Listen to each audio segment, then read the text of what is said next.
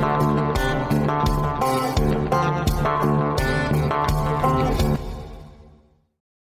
time, Mom. Welcome to another episode of the Chad Prather Show, Studio 22, the mothership, being driven by, of course, the puppet master himself, Mark Tate, sitting over there, hanging out. I was just over there. You should have been with us, Mark. We were in Las Vegas. We went over there for SHOT Show. And because you worked with NRA for a while, right? Or with Actor yeah, I did. Yeah. And did you have to go out there to that a lot? I didn't. They had like a separate crew they would send out there, and then they would feed it back to our control room, and then we would like do like the graphics and stuff from there. Bougie Sean went out there with me. Party foul Steve had to do something lame, like his wife's 50th birthday. Hey, that's so a he big couldn't one. go. Got to take care of her. That's a pretty big deal, isn't it? Yeah. How was it? Did you have a good one? It was great. We're not finished, apparently. Apparently you got to have birthday month? Yeah, birthday year. Yeah. You know, like Alaska. Tell her to grow up. Alaskan cruise or something. Those are the kind of comments that get me in trouble. Just tell her to grow up, Steve. You talk to her. Candice, the queen of the Ethiopians over there, my mind, my brain, my filter. As always, hanging out here in the studio, having a good time. I want to say thank you for going to watchchad.com and checking out some of that recent merch. Man, that Trump 2024 shirt, and now we've got the hat. See, it was... People's heads are exploding, Steve. I know it. Their heads are exploding. We had to double the original order. Yeah. People are losing their minds because I put Trump 2024. I mean, it's just totally making fun of the whole thing, right? Yeah. And people are totally melting down. I love it. I know. And, you guys, y'all just want Trump to be the king. It's funny. But anyway, people have been buying like crazy. Hats. These things. Hats came out yesterday. Yeah, yesterday. So but these shirts just in a week. I don't is. even know. Hundreds of them have gone out. Yeah. So go get one. Where are we going to be, Steve? We're going to Visalia, California, Bakersfield, California on the 30th and the 31st of January. And then we're going to be in Reno on the 1st of February. So go and get your tickets there. Come hang out with us. Then we're going, of all places, Flora, Illinois. Somebody said, why? And I'm like, where? Yeah, I know. It's kind of Indiana-ish, but it's Illinois. It'll be fun. Yeah, we always always have a big crowd there, too. So yeah, and then we've got that show down in Corpus Christi on the 15th and then Tomball, Texas on the 16th. So come on, hang out with us. Anyway, sitting here in the hot seat, hanging out with us today in the studio, Rebecca Bender. I've been excited to talk to you for a long time because you got one heck of a story. You've written this book, In Pursuit of Love. It's your journey, and we'll get into that. It's your journey of the unimaginable, really, as a father of 3 daughters. And I want you just to kind of take it and tell us the story. Where you came from, the things that happened to where you are right now. Yeah. Well, thanks for having me. Yeah, thank you for coming. I was born and raised in a small town in Oregon, real small lumber town. My dad worked at the local lumber mill. My dad's dad, all my uncles.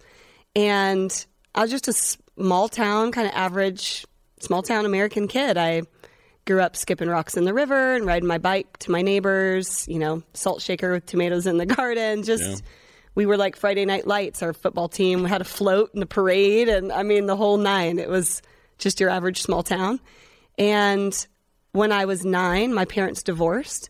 It was a really ugly divorce. My dad started drinking a lot, and my mom was suddenly a single mom trying to make ends meet. And even though we were, a normal kind of family, there was still vulnerabilities from that.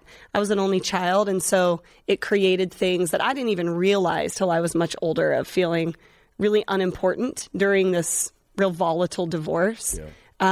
Really unloved, unwanted. Everyone was just busy trying to put their lives back together. And, rightfully so. Now that I'm an adult, you can see why. But 9-year-old you doesn't understand. You just feel forgotten. You feel unseen. But by the time I was going into the 8th grade, my mom had got a job at the big city, which moved us from a 3,000 person town to a 35,000 person town. So that felt the big city. Moving on up. Yeah. Yeah. But I was, by then things kind of went back to normal. We found a new rhythm. My mom got remarried, and things just were normal. I was, played varsity sports in high school. I was an honor roll student. I was really always a kind of active, involved girl. I also found that because I was kind of a latchkey kid, I didn't have a lot of boundaries. Mm-hmm. And with my outgoing personality and wanting to be a part of everything, having no boundaries wasn't really healthy. And so high school was just the party girl, right? I was a varsity goalie and a cheerleader, and I'd also ask the dude at Circle K to buy me alcohol and jump in the back of the pickup truck and head to a bonfire. It was kind of just normal, just how I think a lot of small town kids are. There was no reason to consider me like at risk or anything, Yeah. But after I graduated high school a year early, I got pregnant, and I had to make a really hard decision. I wanted to leave my small town and go see life and see the world, and thought there had to be more than small town Oregon. And here I was kind of back in my small town, being a teen mom. And by the time my friends moved out of one of their dorm rooms up in Eugene, Oregon, they had an extra room in their apartment. They invited me to move in, and I thought, finally, I'm going to get out of this small town. And my daughter was maybe 6 months old by then.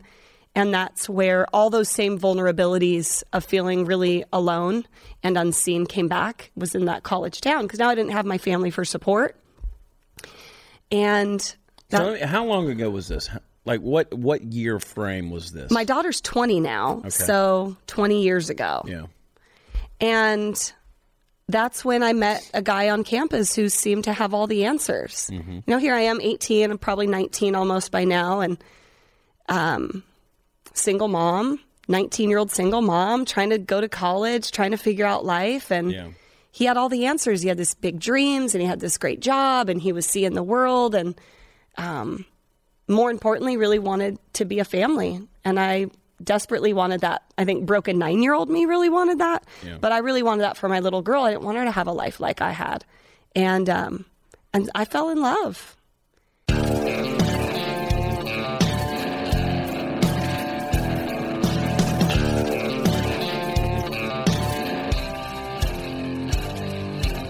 Happy new hair, guys. You guys have discovered Keeps hair loss. I know you have, because we've been talking about it. It's a treatment just for you guys, and I say happy new hair because you're well on your way to keeping the hair you have. And listen up, 66% of you men out there are even going to experience new hair regrowth.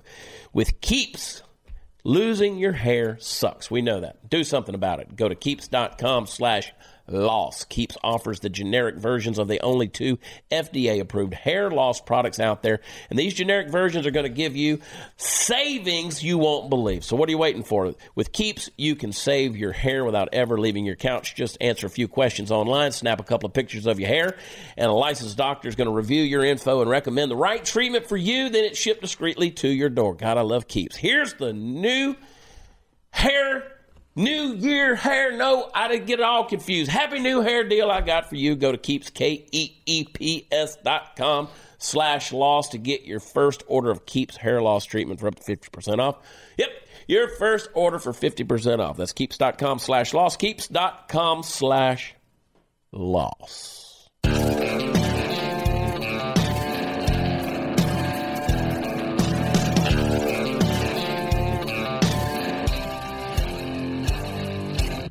And I didn't realize that, I was an 80s kid, so I grew up being taught stranger danger. Watch out for the white minivan and the guy that offers you candy, right? And don't walk to 7-Eleven alone and get a Slurpee. Yeah. But no one taught me what to look for if you're involved with a con artist. Yeah. No one taught me what to look for if the group of people that you're around are starting to slowly brainwash you. Yeah. What are brainwashing tactics? How would you know? That wasn't talked about. It's still not talked about, but definitely not then. Right. And so the guy that invited me to move in with him after 6 months of dating was a trafficker, and I had no clue. So here's this guy who obviously is a charmer, full of charisma and grace and these things, and you see that over and over again. There's these people who just kind of have that way of pulling that rug over us, that wool over your eyes, so to speak, and you don't see that person for who they really are. How did you find out that you're now living with a human trafficker? Well, there's so much more to the story than we can fit in, but my boundaries already started getting expanded from a variety of other influences. And after 6 months of dating, we moved to Vegas. He told me that his job was relocating him, that Vegas was the entertainment capital of the world, and his bands that he was managing had gotten gigs there. Mm-hmm. And we had gone to concerts before and went backstage and met and so it seemed legit. It wasn't, just some random, dream that he was selling. So it seemed like a believable thing. But when we arrived is when he told me to get dressed up. He was going to take me out on the town and show me Vegas. And he drove me to an escort service right off the strip. And he said it cost him a lot of money to get me there and that he needed the money back, that was money for his job. And I felt stupid. I felt like, I feel like the naive small town young girl who didn't know how much it cost to move. So I felt dumb. I felt obligated that I'd used up this person who I'd loved, I thought I loved. I'd used up their money. So I said, yeah, whatever I need to do to get the money back. So you were manipulated with guilt at the end of the day. Then I was like, at first I was like, yeah, I'm from a small town, but escort's prostitution. I'm not, that's a line that I don't cross. I had already been, involved in other dancing or private parties at frat houses. And so that was where I felt like my line was. Mm-hmm. And he kept pressuring, like, no, it's just dancing. It's not prostitution. And I'm like, yeah, Vegas escort, though, that sounds like, and I pushed back. And that's when he slapped me across the face. And he said, you're going to go in that room and you're going to get my money back. And I can remember having this moments of, being hit for the first time by someone you think loves you. Yeah. And you're young. And so you're like, I just want to go back to being hopeful and excited and feeling like I finally had the answer to problems. I just wanted to go back there. Yeah. But then I got this stark reality that I can remember feeling like, I don't know where my daughter is. I didn't memorize this address. I didn't send it home to anybody. I just need to get home to my baby. And maybe I'll just get the money back. And maybe I can trust him and it'll just be dancing. And things will be better tomorrow. And so you hold on to this false sense of hope that things will be different if you just comply. Part of it's out of fear. Part of it's out of naivety. I think at 19, we all do things we regret. I mean, maybe people are judging by hearing the story, but if you can remember being 19, you don't always make the best decisions. And hindsight's always 20/20. And here you have this 19-year-old girl who has a baby that she doesn't know where she is, right? Yeah. Like, it's hard. It's hard to make decisions in the split second of what do you do.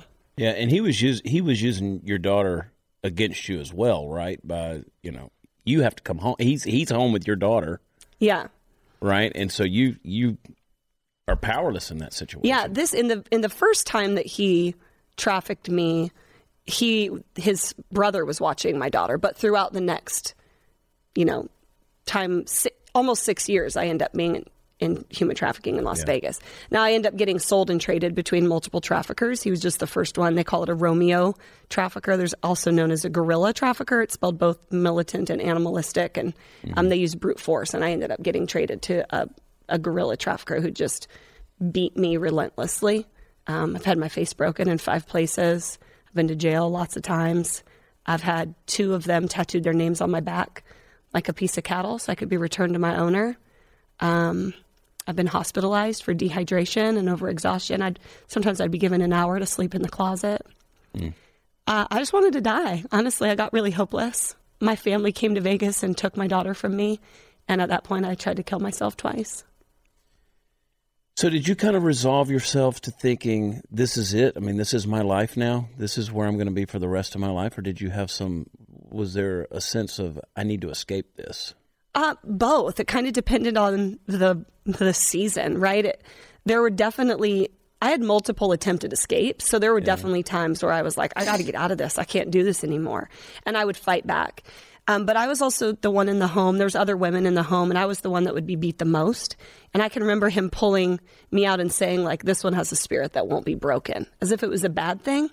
And I actually remember feeling ashamed that I had a spirit that wouldn't be broken. Like, that's how twisted. I mean, trauma in the brain is so fascinating, right? A lot of us don't realize how much trauma affects your mental state and your psychological well-being. But I can remember feeling embarrassed that I somehow couldn't get it right, that I somehow couldn't figure out the rules, that I kept getting in trouble, that all the other girls seemed to comply real well, but I was the mouthy one.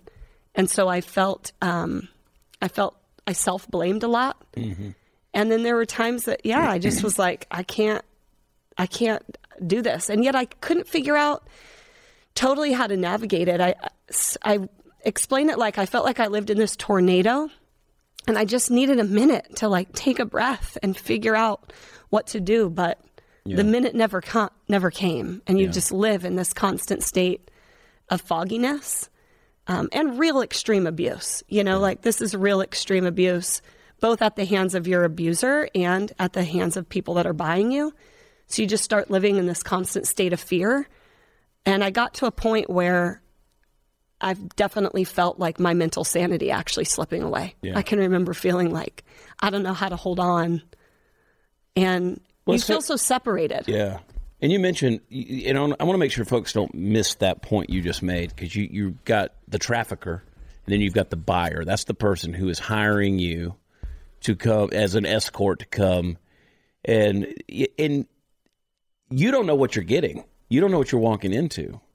Yeah. And you obviously have had, sometimes there's the nice guys, sometimes there's the mean guys.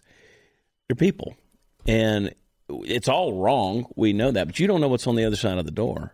Yeah, it's like playing Russian roulette. Every time you knock on the door, you have no clue if someone's going to be a jerk, if they're going to pull a gun on you, if they're going to pull a knife on you. I mean, this is, there's increased rates of homicide for women involved in prostitution. Green River Killer, he targeted women in prostitution. Yeah. And so you really get some extremely violent, very scary people because that's where they're taking out their extreme addiction. Yeah. I knew 2 women that were murdered while I was there in Vegas. Girls that were strangled to death and thrown out in the hallway. Girls that was chopped up. I knew a girl was chopped up in a box. She was another brunette that worked at the same escort service I worked for. And by the grace of God, the phone girl picked the brunette whose name was above mine on the board that night. Wow. And she was murdered. And so it's a very scary, dangerous world. This is not a job like any other job. This is a constant state of fear and increased risk of, right? I mean, people get STDs, HIV, homicide. This is not a normal job. Yeah. And that with that kind of stress on your brain, and you mentioned it, people can get PTSD from these kind of things, just the mental state, emotional state, not to even mention the spiritual state of what you're getting into, what you're being exposed to on a constant basis. It's got to take a toll. I mentioned to Mark, I haven't been out in Vegas the last 3 days. And you walk through these places, you walk through these casinos, and you can see they're everywhere. You see these girls everywhere, and you can pick them out. You know which ones. Yep. Are the ones. And you think, well, here's, the average person coming through there, right? It's Sin City. What happens in Vegas stays in Vegas. So all these little catchphrases we throw around. Yeah. It's party central out there. Everybody goes out there to have a good time.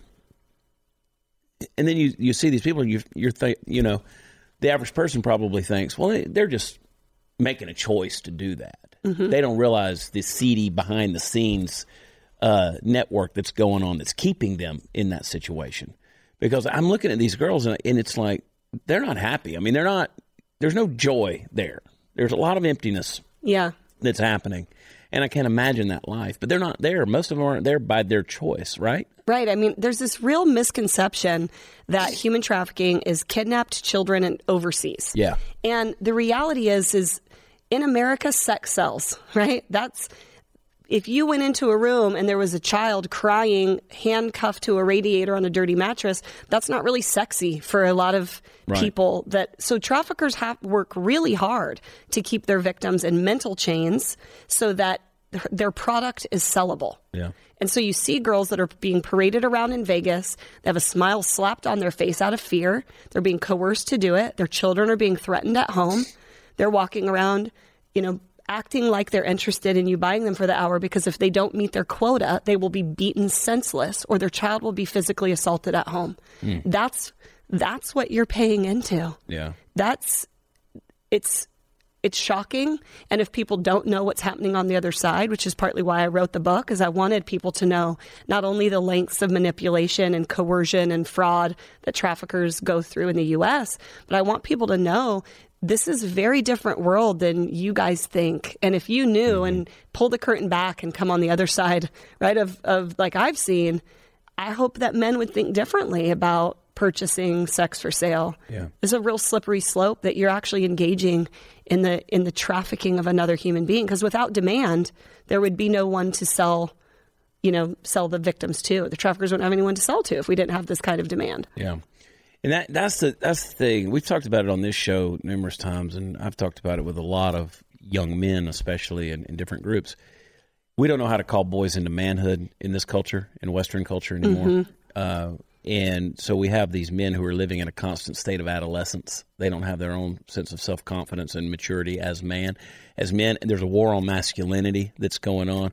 And so men often find their identity and their sense of self-worth in how they relate to their work and to their women. And if those things get messed up, they don't know what to do with themselves. And so that notch on the bedpost, so to speak, right, that sense of conquest, which honestly testosterone makes us men the way they are, but it also makes us the pursuers in that case. And so they're like, oh, I gotta do this and this and this and this. And I've heard people say, I've seen studies where that when a man is sexually aroused, his IQ can go down by 37%. Wow. That's why we do dumb stuff, Steve. Dumb stuff. Sure. Really dumb stuff. But that's the whole thing. And so we look at this, and all of that to say, men have got to get their drives and desires under control because you're funding a lethal thing here. Yeah. You're investing in the wholesale loss of life here, because even if a person is not physically dead, I've seen it, it's just lifeless. Yeah. There's no hope in that. How did you get out? Yeah, well, that? Thankfully it started with a tip from someone, right? You hear, see something, say something. Yeah. It started actually right in Dallas. There was a tip that my trafficker had a home in Dallas and a pizza shop that he was laundering money through in the North Dallas area.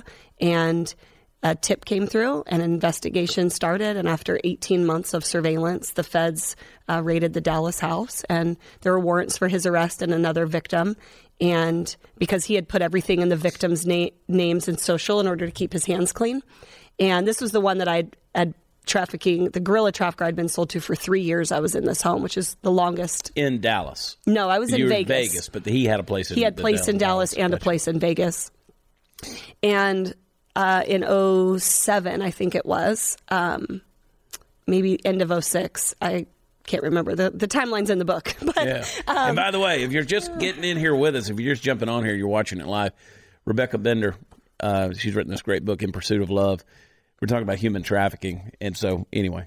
So, yeah, the feds surrounded one of the houses in Vegas to get the other victim. And I was, around the corner in another townhouse. And I can remember being about 6 a.m. when his phone rang and he jumped out of bed and he said, grab the kids and hop the fence and don't come back till you're called.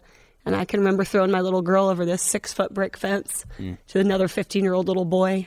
And we sat in the backyard of a neighbor's house. And I can remember being really concerned that the neighbor was going to see us in their backyard. Not concerned that the feds were coming or that, right, there was this looming prison sentence or your children being taken to state custody. I was worried what the neighbors would think or what the neighbors would see me. And we walked around in the neighborhood for a little while until I was called. And eventually, things didn't get better at that point. Things got a lot worse, actually. 9 months. One of the women ended up getting sentenced to federal prison for tax evasion because he put everything in her name. And the feds were hoping she would talk, but she didn't. She was too abused and too afraid and too traumatized. And so finally, after 9 months, he took a plea deal on a tax evasion charge. And so I knew he couldn't chase me this time because he had chased me when I tried to run before. And I packed everything I could fit in a suitcase.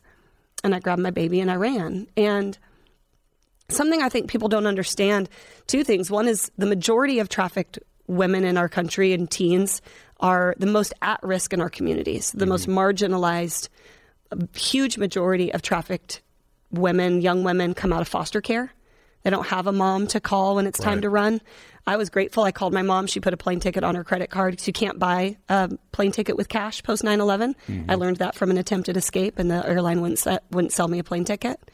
But they don't have anyone to call. They don't have anywhere to go. They don't have a safe family to run to. And so anti-trafficking groups that exist in communities all across the U.S. are doing phenomenal work because they're the place that people can call. They're the home that people can run to. They're the support that they need to help get victims out and escape. And I was really fortunate that I had a great family that was able to surround me and support me, and slept on couches, got on government housing. And I remember thinking, this sucks too. Right? Like, now I work this minimum wage job at a motorcycle shop. I'm the only female in the whole entire building. I'm working putting tank bibs on soft tails. And I was like, this sucks. This totally sucks. Did you have a sense of did that give you hope, though, getting out of that? Or at what point in time did your life change ultimately on the inside? Yeah. And hope is born inside of you for life. You know, I had met God in the midst of my trafficking. I got radically delivered from drug addiction. Mm-hmm. And I went back to my trafficker because I believed him that it was the drugs that were now making him continue to sell me. Because we got the money back for the move. Right. Now it's the drug. It was just, this constant excuse after excuse. And so I knew that God was real. Mm-hmm. I hadn't developed this total relationship that I knew would change my life. And so after I got out, I started working at this motorcycle shop. I can remember just literally sitting at my kitchen table and just getting mad at God. Mm-hmm. I was like, this sucks. I don't want this crap either. Is this what you saved me for? Like, I don't want this. I don't want it either. Mm-hmm. This is living in poverty, walking to and from work because you can't afford a car yet, having horrible credit because your trafficker put everything in your name when you ran as punishment and let all the debt stack up as like, I'm going to get back at you. Mm-hmm. People don't realize there's so many barriers to reentry. And I just remember thinking, I don't want this either. This is what you have, God? Like, screw it. I don't want it either. And I can remember very clearly hearing the voice of God say to me, if you give me the same amount of time that you gave the enemy, I will never be outdone. Mm. And I was like, all right, you got 6 years. And if this ain't better, I'm out, Jesus. That's what I said. I'm like, I don't know any other way to talk to God, but just be me. Yeah. And I dug in, and it wasn't easy. But I knew that I couldn't expect God to undo in 30 days what I had spent 6 years being exposed to in this really dark world, and that I developed character and habits that were unhealthy. And so I worked really hard at like taking a budgeting class at my local community college and figuring out like maybe I can go back to school and taking night classes. And it wasn't easy, but it was worth it, right? And it took a while. And after about a year, I felt like, okay, I can do this. There are millions of people in this world that don't sell themselves. I can figure this out. Yeah. And I met my husband, and incredible man that just supported me. And when I would start acting crazy, he'd be like, babe, you got issues. Yeah. I can remember him disciplining our toddler. And she was doing, wet noodle, like flopping. No, Dad, no, she's crying. And he would say, get up, you're faking it. Get up, you're faking it. I can remember getting really triggered. Because that's what my trafficker used to say to me when he would beat me. And he'd say, I didn't hit you that hard, you're faking it. And so I had this moment of this like intense heat like rushed up my chest. And I wanted to scream at my husband, leave her alone. You're hurting her. And he could see like something had snapped. Mm-hmm. And he was like, babe, you need some help. Like, you have some real issues that you need to get to a therapist. You need some prayer. Like, we can work through this. I'm going to cover you. And he just was such a great support to me. And little by little, and he'd still say, if you had him on, he'd be like, well, we're still working on some things. But sanctification takes a lifetime. It's all a process. It's a process. But it was hard. Like, turning your life around isn't easy. You don't get out of something like that. It's like bibbity bobbity boo. All of a sudden you have amnesia and it doesn't impact you. Like, memories last a lifetime. You want to forget things, but you don't. And, I hate going to Vegas. You've been in Vegas. I went back recently. I was training financial crimes investigators, and because my trafficker was indicted on $4 million of tax evasion. Right. And this is major money. And I remember walking in the hotel and just like the sounds of the slot machines and the smell of the smell in the casinos and instantly trying to like find the closest route to the guest elevator doors. Like, all of that came back. And I was like, I don't like this. I don't want to be here no more. Went right up to my room, FaceTimed my kids and my husband. It's like, I got to get out of here. I don't like this. Yeah. So you took it, you did, and you alluded to that. You've taken it to the next level in a number of ways. You've got ministry, Rebecca Bender Ministries. You've got the Rebecca Bender Initiative, and you're working with law enforcement on a consistent basis. Tell me a little bit about all three of those things and how they work together and what the purpose of all of it is. Yeah, well, the initiative, the Rebecca Bender Initiative, is kind of our ministry, so it's its own nonprofit. Originally, I just started sharing my story because I wanted people to know this was happening in small towns, that traffickers were looking for people everywhere. There was a case actually from Portland, Oregon to Boise, Idaho, because I know when you think of trafficking, you think of Boise. Boise, yeah. That Boise will get you. But and let's say something about that, because people think New York, Los Angeles, San Francisco, Chicago, Atlanta, Dallas. No, I mean, you got traffic from Eugene, Oregon. Yeah. Of all places. Yeah, in this case that, we were the investigator and the prosecuting attorney, there was a trafficker taking women from Portland, Oregon to Boise, Idaho. And when they arrested him, they did a forensic pull on his laptop, and he was writing a book, a memoir on how to traffic women. And in it, he literally said, there's a whole bunch on Amazon. They self-publish all the time, teaching each other. Who the hell does that? There's forums that they talk to each other about different ways to use Maslow's hierarchy of needs to traffic. Literally, there's an article written by a trafficker called that. You're kidding me. No. And so this guy's book said, literally his words verbatim said, I like to target small towns with small populations. I let the girls know they're so much better than the small town they're in.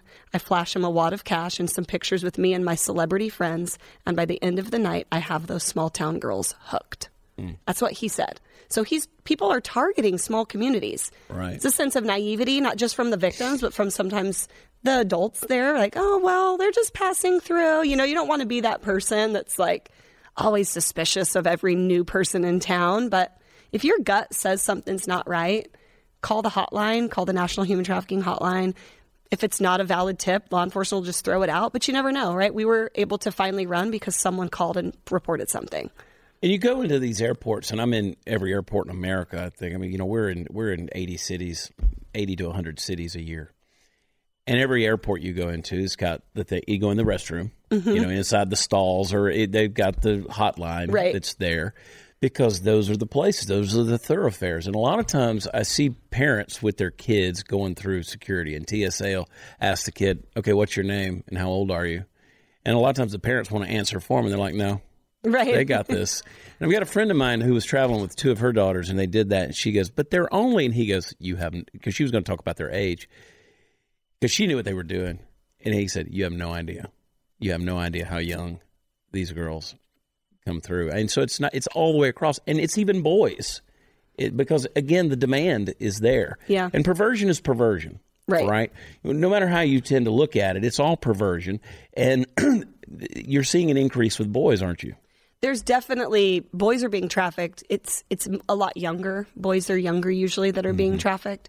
I think what's interesting that people don't realize is there's 25 different types of exploitation that have been identified in America alone. So we're talking about when someone says pimps or traffickers, we all go to this, stereotype in our mind of whatever movie you may have seen that kind of jogs this image. But the reality is that in trailer parks in rural Oregon, you've got biker dads that are selling their children to the next drug dealer. Yeah.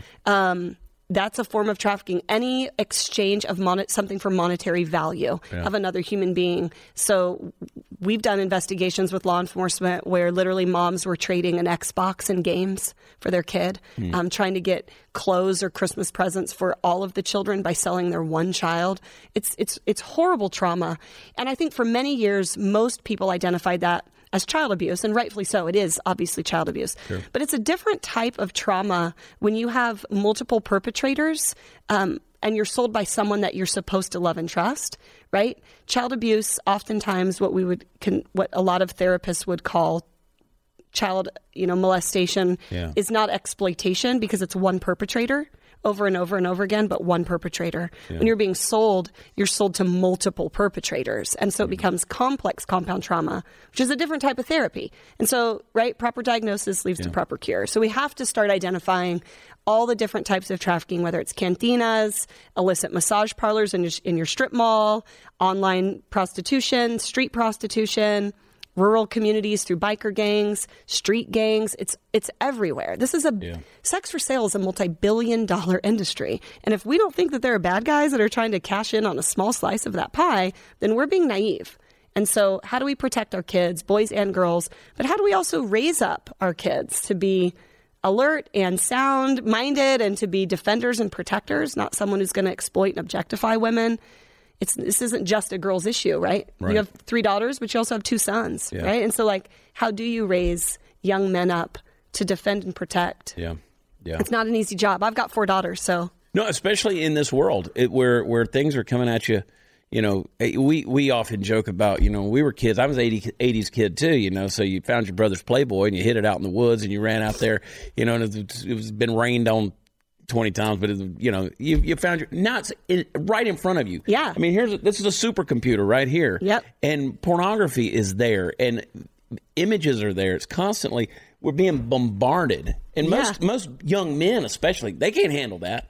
It's overload. They don't know what to do with that. Softcore porn has become our mainstream media. Yeah. It is every commercial, every billboard, every window dressing, and our 3 and 4 and 5-year-old little boys and girls are being raised with that, you know, Playboy images constantly in their face without their consent, without their ability to recognize what's even happening. Yeah. How do we raise our kids in this really hyper-sexual, pornified culture? Yeah. I don't know that I have the answers. Well, you know, what I've told people is there's a verse in the Bible that says, you know, as a man thinks in his heart, so is he, right? The word for thinks in the Hebrew there is the word for a gatekeeper. And so what you allow access through the gate, what you allow access into your soul is what you become. And we're being bombarded with it. And it's just, you can't help but see it. But to the degree you give access to it, it's going to torment you. Yeah. And how do you do that? You know, how do you train kids in this 21st century when we're just being inundated with it? Got to get this book. That's one thing you got to do right here in Pursuit of Love, because it tells your story, goes into some deep detail. And I'm not making, you know, we laughed about it, but you take a really good mugshot. That's a really good mugshot. All your mugshots. I put the mugshots on. I actually didn't want the nice photo. I just wanted the mugshots on the cover, and they were like, people need to know there's hope. Yeah. well, one of our producers here in the building who will go unnamed, he said he showed, because we'd already scheduled you to come into the studio, and he comes over and he shows me the book, and I was like, looking at it, and he goes, she's hot. And I was like, well, yeah, of course she is. Look at all these mug shots. They're fantastic. But no, how many times were you arrested?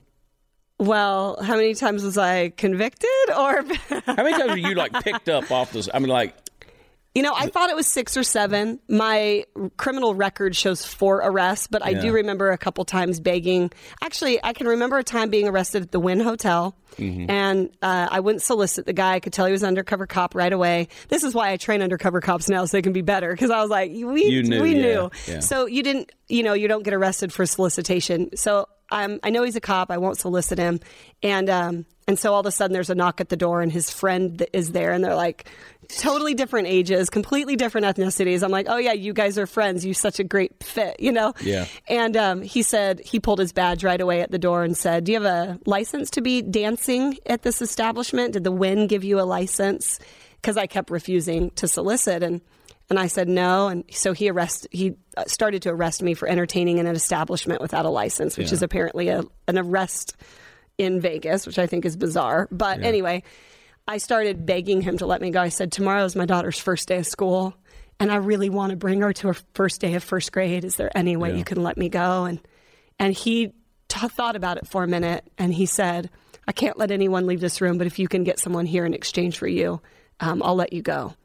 And that was a real moment of like, you know, snitches get stitches. You don't want to... it's real scary. And I was like, I have to put my daughter first. And so I called the escort service. I said, they want a blonde. And another girl came to the door about 15 minutes later. And I remember feeling really guilty that I knew she was about to be arrested. And I still regret that. I don't even tell that story in the books. I'm so ashamed of having another person go to jail for me. But he walked me to my car. The officer walked me to my car that night, and he said, I don't want to see you on this trip tonight, or I'm going to take you to jail. And I slept in my car because my trafficker wouldn't allow me to come home without, you know, any money. At least I could come home and say it was a slow night. But if I came home early, I'd be beaten severely. So I just slept in my car in a parking garage that night, and went home about 2 or 3 in the morning so I could be there for my daughter's first day of school. And that's one of the things. And the reason I bring that up, I'm talking about getting arrested and things like that, is you are in many ways there against your own will. It's not your volition. You didn't choose this life. You didn't choose it. You're being put there or else. Yeah. But yet you have to suffer the consequences of it. Yeah. Of the arrest, the convictions, the record. The record. All of these trying things. to get a job when you're going back to your really small town. Yeah. So I know someone's going to run a background check. It's so embarrassing, and you feel ashamed. You feel stupid that someone could have convinced you, or how do you explain brainwash to someone who's never been treated like a prisoner of war? I mean, you'd literally come in and he'd beat you for hours and say, "What's your name?" And you'd have to say, "Lawyer." "What's your address?" "Lawyer." "What's your phone number?" "Lawyer." And those are tactics that people use to really shift someone's, mental psyche. Mm-hmm. And so it's hard to explain to people how that. So you're embarrassed. So, I ended up applying for the motorcycle job because I was like, they don't have background checks here. I'm just going to go work at a motorcycle shop. But my first boss would call me in and he'd say, "You can't dress like that coming in here. Can't wear a wife beater and ripped jeans. I have to you're trying to manage men. This isn't really how you want to look." Yeah. He really took me under and mentored me, though, in terms of like how to be a professional. It was a really great small town mom and pop motorcycle shop. And he was a really strong mentor for me, a good man. Well, the book is phenomenal, and I love the fact that your emotions stay close to the surface when you talk about those things, because that's brokenness, and that's a good thing. We all have some element of brokenness, and you don't wish what you've been through on anybody. I mean, that's a horrible story, but thank God you found hope and the peace that came out of it. And And now we get to help law enforcement work cases, but we really like to, I really like to speak at all different types of events and conferences. Yeah. I just finished my master's in biblical studies. I got ordained a couple of years ago, and so I love, preaching at women's conferences. Yeah. And it's something that's different also than talking about trafficking over and over. And I like I love helping people, and it's what we do. It's my story. It's always going to be my testimony. And I love working cases. At first it was really cool, like going on undercover stings and taking the stand at trial. And it's like, oh, this is so fun working with FBI. But I've been doing this 12 years now, and there's also part of me that longs to help all people know that their past doesn't have to determine their future, and that you can use everything that was intended for harm for God's honor and glory, and helping people really get there has become something I love. That's the ultimate way to fight back and get it back. Yeah, the spirit that won't be broken. I'm coming for you. There you go. How can people find you? RebeccaBender.org is our website. There's social media buttons at the bottom. You can click there. Bottom. Yeah. That's REBECCA, folks. Correct. Yeah, so make sure you get it right. Spell your name right. RebeccaBender.org. Check it out. Get the book, In Pursuit of Love. I love it. It's very good. It's very you're very honest. Yeah, we had a hard time coming up with the title. I was like, this kind of feels like a Christian 90s romance. Like, I don't know what to do with this. Hallmark Channel right there. Well, Hallmark, no. But it is like a gritty true crime. And then at the end, it's this story of hope and transformation. And so it's really hard to find a title that kind of marries a gritty true crime with a story of transformation. But I've read through it, and I can see some of the dialogue that's in it, and I'm like, yeah, well, that's honest, that's honest. So it's good stuff. Yeah. Well, thanks. Now thank you. It's so honest that Steve's going to have a great time screening all the hate mail. Yeah, probably so. But I was sitting over here thinking, I'm like, when I was growing up, my mom and dad used to threaten to sell me to the circus when they came to town. It's got me thinking. Yeah. I'm glad they didn't. Yeah. Us too. And I make jokes, and I, it's crazy. Like I was with some, we'll have the kids out, or whatever, and they know me. I mean, my kids know I'm a jokester anyway.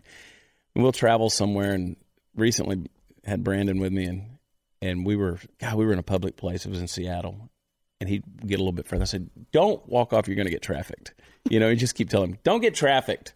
I'm going to the restroom. Don't get trafficked."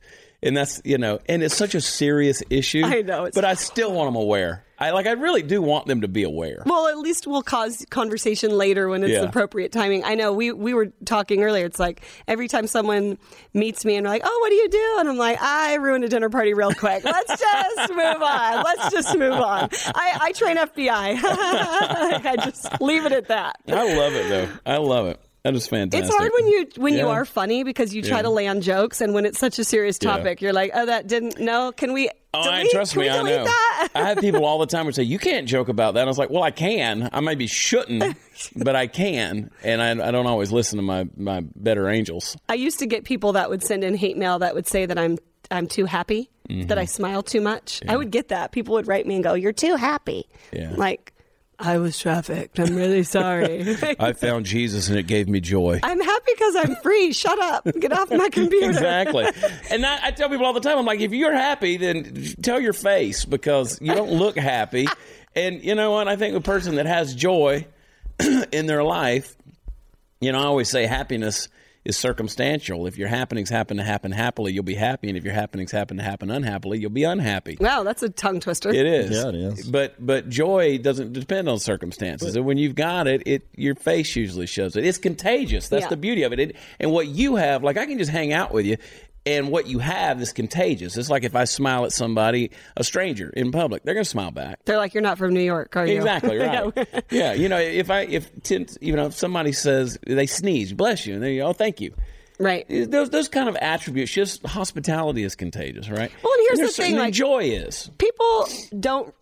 People don't relate with being trafficked. It's an extreme, story. But the reality is we all have a story to tell. Yeah. We've all been through something. We've all been through trauma in our life. Over 50% of America has had divorced parents. Half of us have had dads that have drank too much. Like, we all can relate with little pieces of each other's story. And when we can humanize each other and realize, like, we all have a story to tell. You've been through crap. I've been through crap. Everyone's been through crap. Like, yeah, I'm going to tell my story, but that doesn't mean that you can't have joy, that you can't still, enjoy life and realize, like, there's a time to be serious and then there's a time to just enjoy your life. Right. I'm so happy now. I've been married 10 years. I have 4 beautiful daughters. What's there not to be happy about? I'm so grateful to be alive and to be able to use it for something. There's something about feeling like all of this wasn't for nothing, right? I'll be damned if this would be for nothing. Yeah. I'm going to make sure that it was worth something and that it's going to make a difference for somebody. And I think there's great joy in that. And I don't know. I hope people feel like they can do that with their own stories too.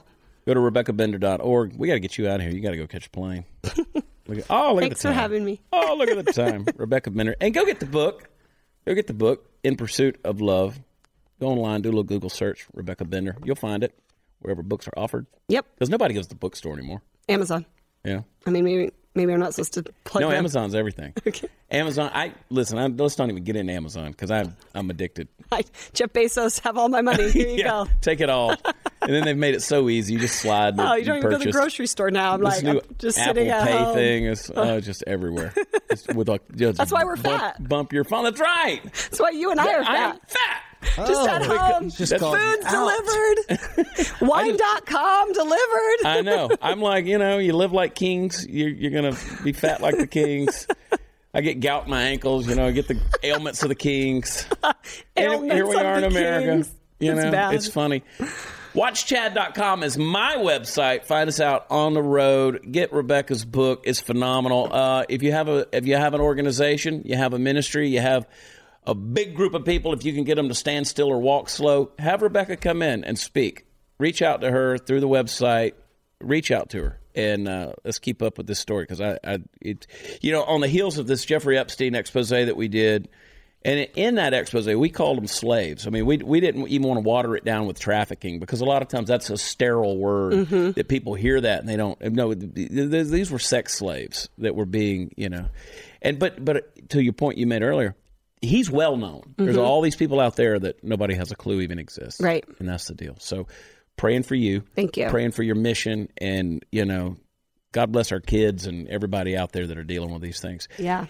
Rebecca, thanks for coming in. Party Foul Steve. Candice, the queen of the Ethiopians.